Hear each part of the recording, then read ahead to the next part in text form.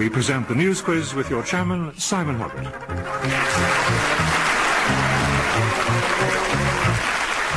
Hello, welcome again to the news quiz. We start with the cutting scene in the Guernsey Press, read by Brian Perkins. La Mare de Catenay Secondary School is in the worst condition of any school. Education Council President Martin Erzan told last night's St. Peter's Parish meeting, the roof leaks, the cladding leaks, and when the tide is high, the water comes through the floor. But apart from that, it's sound. Thanks to Wendy Byram for that. Let's meet the teams. Please welcome, first on my right, Francis Ween and John Sargent. Opposite them on my left, Alan Corran and Fred Macaulay. Francis, who had an ace in the hole? No idea. No, I do know, actually. It was rather dramatic. The Americans found Saddam Hussein, who had rather cunningly grown a beard to disguise himself as David Blunkett. And, but of course you don't fool George W. Bush that easily. So they shaved off the beard and found they got Lord Lucan, I think.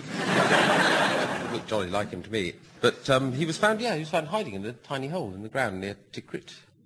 And the house next door, where he'd been living most of the time, was the house of his former chef. Well, surprisingly, his hideout. And, sorry to say, probably not a very good chef, as judged by the state of the kitchen, because there were a couple of Mars bars, I think, and a can of 7-Up. And then a horrible-looking bowl of gunk that might have been a salad at one stage. It was rather like that Daily Mirror bloke who got into the palace. It was a sort of Tupperware situation. I mean, nobody lives well at the higher echelons. He's lying there on 750,000 quid, and he's eating a Mars bar out of an old saucepan. I think nobody lives well. I think he must have thought after a fairly difficult year that he was getting things sorted out. He got a place to hide. He got £750,000 in dollars. And he'd worked out a perfect way to avoid Christmas. You're describing Jeffrey Archer there, you know. The sad thing is that nobody can tell that great Saddam joke anymore. You know, the joke about the doubles? Go on. Oh, it's great. No, it's a terrific joke. While he was on the run, there were 48 doubles of Saddam Hussein. And at some point, they were all gathered together by Tariq Aziz. And he said, there's good news and there's bad news. They haven't found Saddam yet, but he's lost an arm.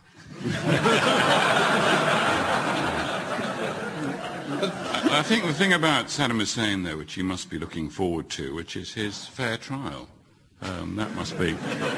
Well, and you can imagine the tension on the last day when the verdict is about to come. You know, there's certain words that only ever appear in newspaper headlines, like probe and rap and quiz and so forth. And there was a headline in, I think, the Daily Mail saying British experts will join Saddam quiz. And I had this charming idea that Anne Robinson was going to be flown out to supervise a thing with Chris Tarrant as her junior. It was pretty dramatic the way they said, ladies and gentlemen, we got him. And then everybody cheering like that. Right down the front, there's the rookie reporter going, who? Sit down, keep the noise down. Who?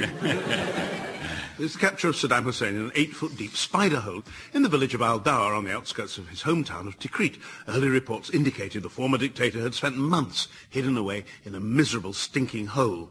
And most of us had no idea he'd ever been to Birmingham. Following his capture...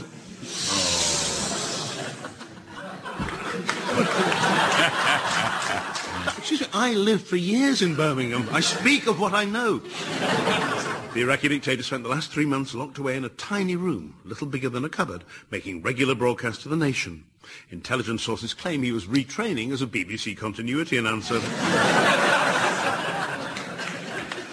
John, why is being invited to a party not beyond our ken? Oh, this is a deeply political question about Ken Livingstone, and for some reason the Labour committee that looks into these matters has decided that he should return to the fold. They think it's because he's going to win the mayoral elections in London next year. I'm not so sure. You know, I'm not convinced he's going to win. We're all going to get a bit cross about the £1 billion that London owes and who's going to pay for it. But anyway, they think he's going to win the election, and therefore they want him back with a Labour jersey. I'm very sad about it, really. So he was the main reason I left Cricklewood. You know, he was my neighbour. And He kept newts and I had a pond, and I was about 4 doors away. And his newts used to get in and sleep with mine. It is absolutely true. And he kept things called grand tritons, because he was very flash. My newts just grew. They were local scruffy newts. But he bought his newts at Palmer's pet stores. And they were size of axolotls. They were like alligators. And they would come over the fence and service mine and go back. And mine were never happy with an ordinary newt again, because after you've had a grand triton, you do not fancy a normal newt. No, he polluted my pond. And that's why we left. I should shut up now. Brendan, were you wanting to say No, something? it was relevant an hour or so ago. Can I phone home? Because I think one of my kids has graduated.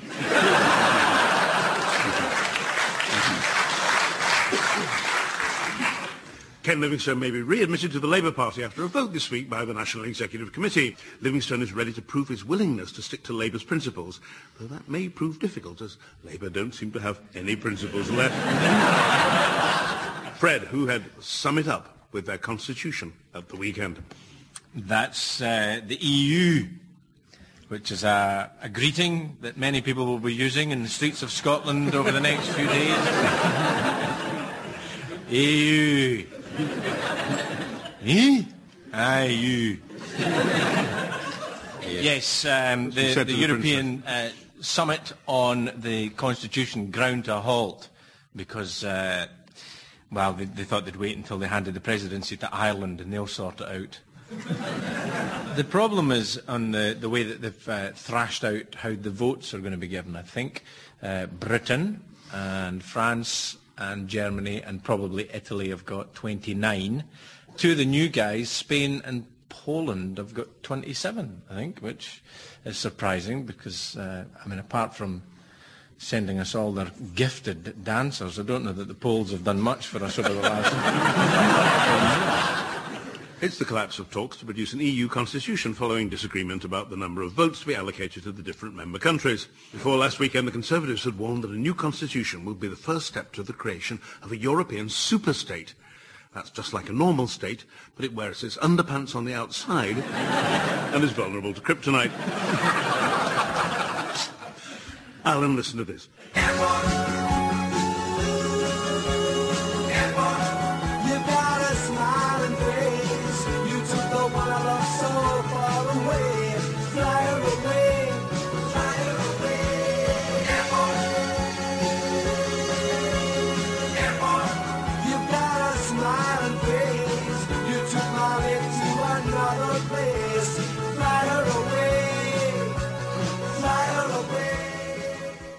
Alan, whose plans have been denounced as plain nonsense.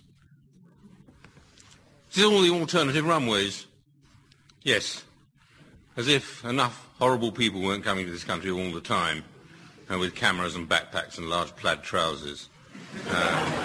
As if enough horrible people weren't leaving this country all the time to go off to sunnier climes. But people seem to want to be in the air, and this is going to expand, and therefore the poor sods who live in Hounslow and Uxbridge or around Stansted or around Gatwick are going to have their ears butchered. Year after year after year, there are going to be more and more airports, and there will be nothing. Birmingham is going to look good, Simon, I tell you. They're going to put another one in Ringway.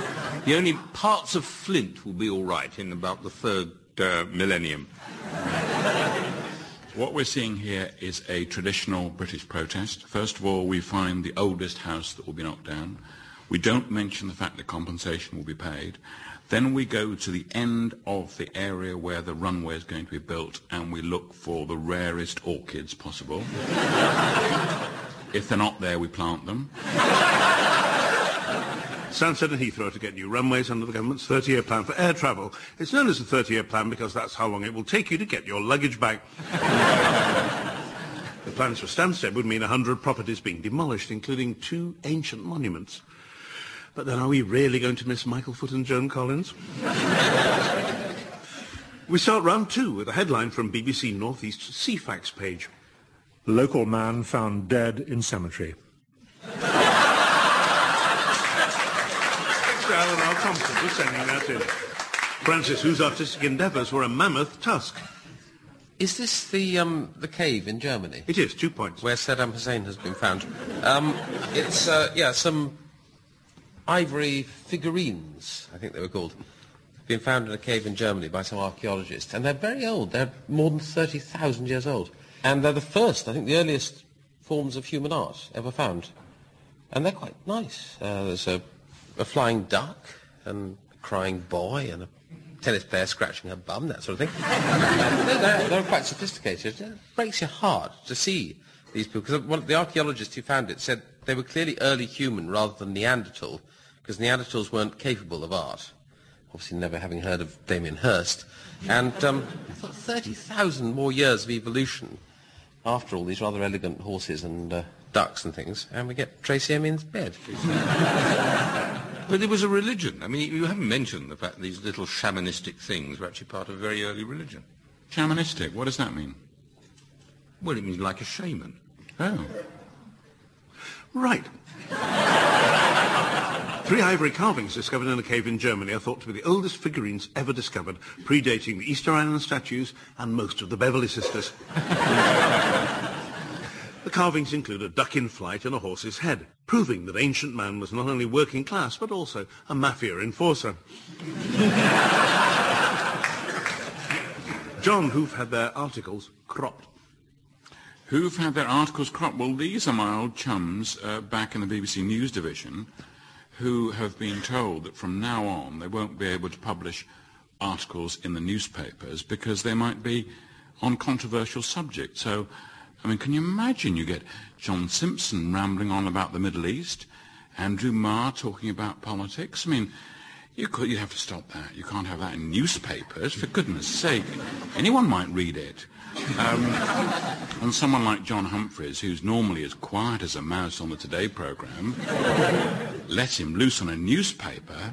No, it's got to be stopped. So the BBC quite right, just saying this has got to be stopped, absolutely. It's all because of this Andrew Gilligan business, and it's the policy of shutting the stable door after the horse has bolted. Exactly. They're not going to stop you writing your column, are they, Simon? No, I don't get any money from the BBC. I pay them to do this job. Oh, Can I just propose that for half of whatever John Humphreys is getting, I won't write for the Sunday Times. Well, and also, Jeremy Clarkson's not affected because he's a motoring presenter. So he can write columns about politics in newspapers because he doesn't do politics on the BBC. Because he's called not a journalist for some reason. As long as you're not a journalist, then obviously you can write about controversial subjects. And then Humphreys can do the cookery page. Exactly. Andrew Marr can do music and everyone is happy. I think it's wonderful. It's the new BBC ban on journalists and presenters writing columns for magazines, and you know what? I resign. From now on, BBC journalists will have to confine themselves to dull, uncontroversial subjects like gardening and food. So, just another evening on BBC Two, then. Fred, listen to this. Then on the 12th day of workout, my instructor said to me, 12 lords are leaping, 11 ladies dancing, 10 piping, 9 drummers drumming, 8 maids a-milking, 7 swans a-swimming, 6 geese a-laying, 1 Fred, why are the Lords a-leaping over the latest honours list? Oh, well, I believe Tim Henman might be getting an honour of some sort. Is he being made a Lord or an Earl? Or put in the House of Lords for services? I didn't know he did charity work. Did he? We don't do tennis. No. It's an MBE or something very, very small, which they said they're going to give him to make the honours list look more interesting. God knows who else is on it. But Steve Davis has been passed over once again. I think a much more interesting list if Henman nearly got an honour. Yeah.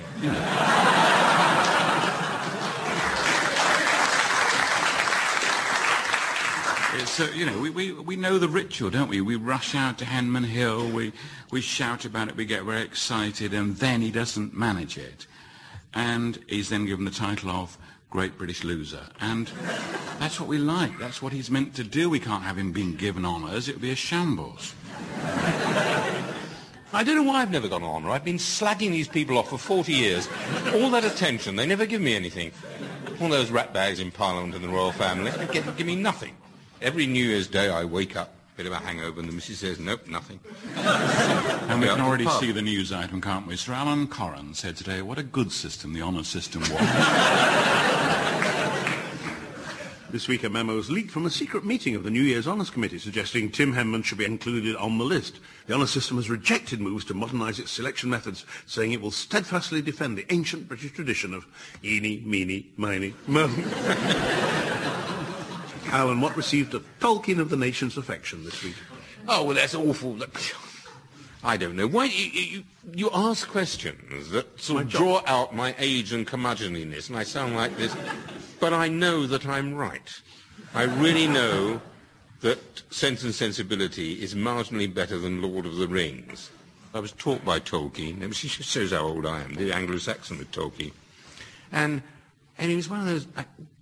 Francis will be upset, but that ghastly group, like C.S. Lewis, of Englishmen with huge trousers and crusty suits and large briar pipes who hate women and live in this prep school world. And the Lord of the Rings was just that.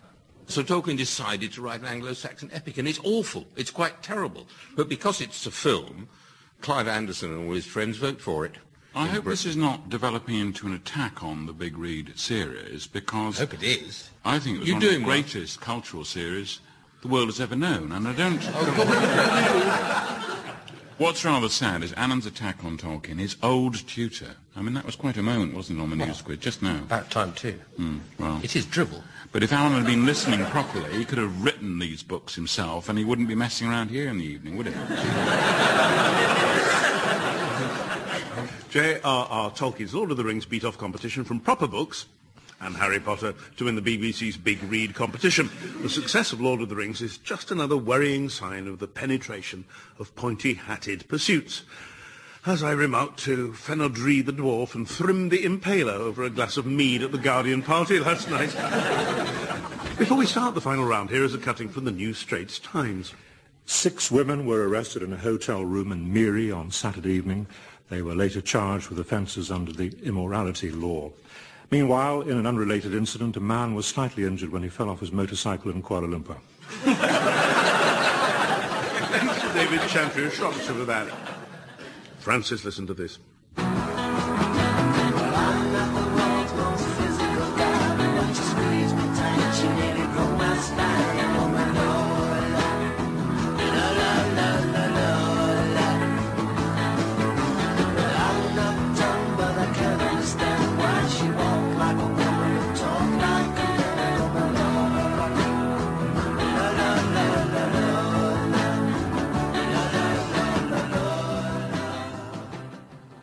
Francis, why might you be able to walk like a woman but play sport like a man?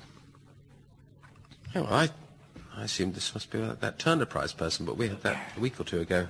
Transvestite sports people. I think they've got it. We know it, but I don't know if John knows it. This is about the... Oh, he Do you want me knows to it. help Francis? Yeah. This is all about hermaphrodites playing tennis. Oh, yes, Tim Henman, in fact.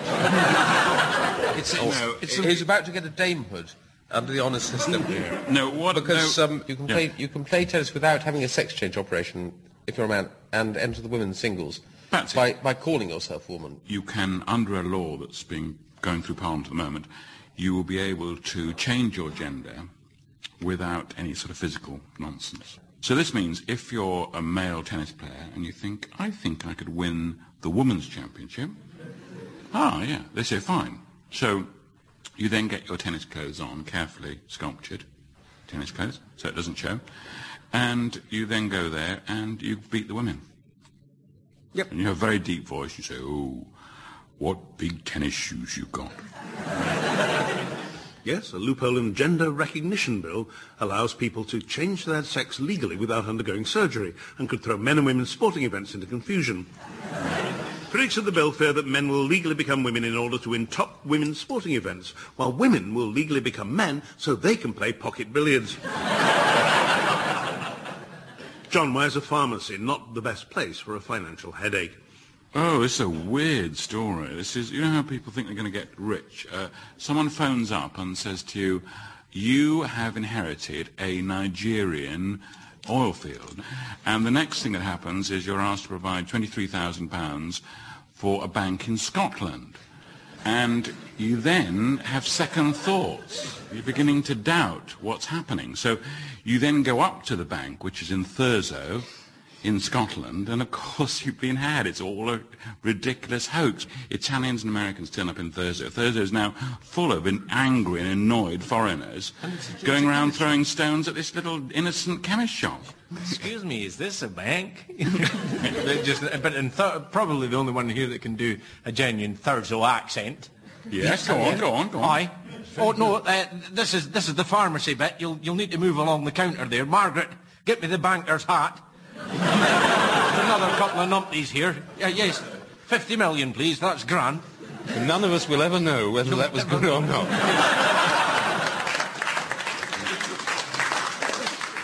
The Scottish pharmacy has become embroiled in a Nigerian banking scandal which has swindled hundreds of thousands of pounds from ordinary investors.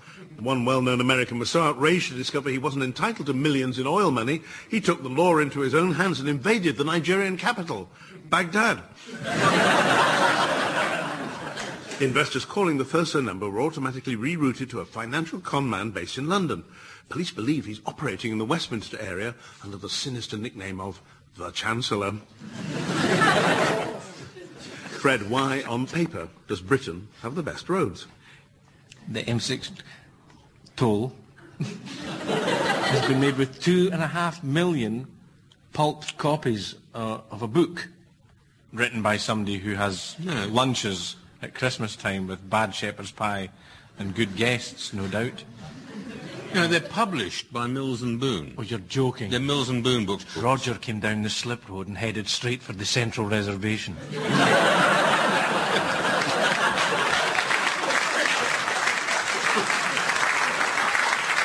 Oh, how he longed to be back in the hard shoulder.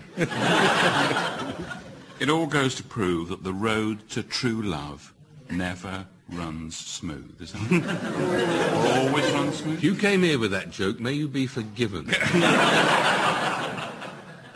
The new M6 toll road has been built on top of 2.5 million Mills and Boon's novels. The books are shredded into a paste which is added to asphalt and tarmac, or hospital food, as it's known to road builders. Ironically, Dame Barbara Cartland also believed in the benefits of a strong foundation, which was applied by mechanical shovel at 9 o'clock in the morning. Alan, why has everything and the kitchen sink only led to porridge? Yes. With an airline pilot who made the mistake of flying away from Britain for a long weekend, not realising everybody in Britain was a villain, and two blokes, one of them was called Roast. I think they were called Corbyn and Roast. They sound like Burke and Hare. But they came in and stole his kitchen. He had one of those kitchens full of, made by Smallbone Devices or whatever it is, or Philip Stark and these people. And they stole the entire thing, and they stole the kitchen sink as well. Rather stupidly, they installed it in their hideout. And, even the British police, when they looked through letterboxes, it's a funny thing. That is the kitchen we're looking for. And it was. So they went in and nicked them. How this bloke quite gets his kitchen back, I don't know. I suppose he's going to go and identify it. But they took it away and rebuilt it somewhere else. That's about it. Pilot returned from holiday to discover burglars had stolen everything from his fitted kitchen, including the sink. Andrew Weir of Exeter was completely shocked to find the burglar had taken the fittings, the doors, the electric fire and the kitchen sink, but gutted to find they'd left behind the jar of courgette jam given to him by great-aunt Doris last Christmas. Before we reveal the final scores, let's hear the cuttings the teams have brought along. Francis. Simon, this is actually provided by Nigel Houghton. It's from the Kettering Evening Telegraph. A man has been sentenced to 9 months in jail after admitting a string of offences. Neil Garvey, 21, pleaded guilty to unlawfully having a knife in his possession in a public place, stealing a Vauxhall Astra, a Yamaha motorbike, 12 charges of driving without a licence, 13 of driving without insurance, and 11 of driving without a test certificate. Val Blow, for Garvey, said her client recognised the seriousness of the crimes and was considering joining the army. John. This is from Tim Ashby from Amberley in West Sussex, and he tells us, I'm approaching the age of 65, so I've just filled in my application for my retirement pension. Near the end of the form, it says, under what's due now, it says, check that you are sending us all the documents we've asked for. These could be your birth certificate, your marriage certificate, your decree absolute, certificate of annulment, decree of divorce, or death certificate. Fred. This is from Sarah McIntosh in Edinburgh, who sent me this Herald newspaper advert. General Manager, Edinburgh Crematorium Limited. This post carries responsibility for the overall direction of the company's activities at Warrisson Crematorium and Seafield Cemetery Crematorium. In particular, the post holder will be required to identify, evaluate and recommend to the board opportunities to expand the business.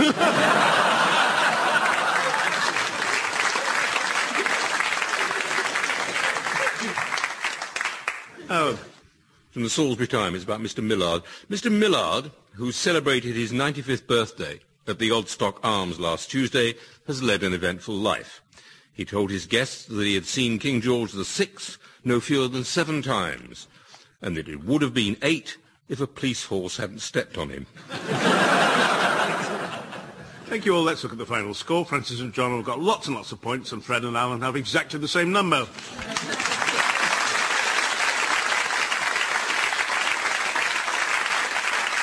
And before we leave you, here's an item from the parish newsletter of the Priory Church of St. Mary and St. Michael.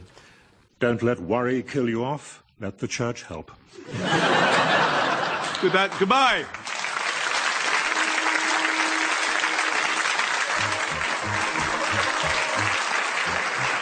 Taking part in the news quiz were Francis Ween, John Sargent, Fred Macaulay and Alan Corran. The chairman was Simon Hoggart and the news was read by me, Brian Perkins. The chairman's script was written by Trad Poles, Lad Clark and Otter Littlefield. And the producer was 5-year-old Nichols.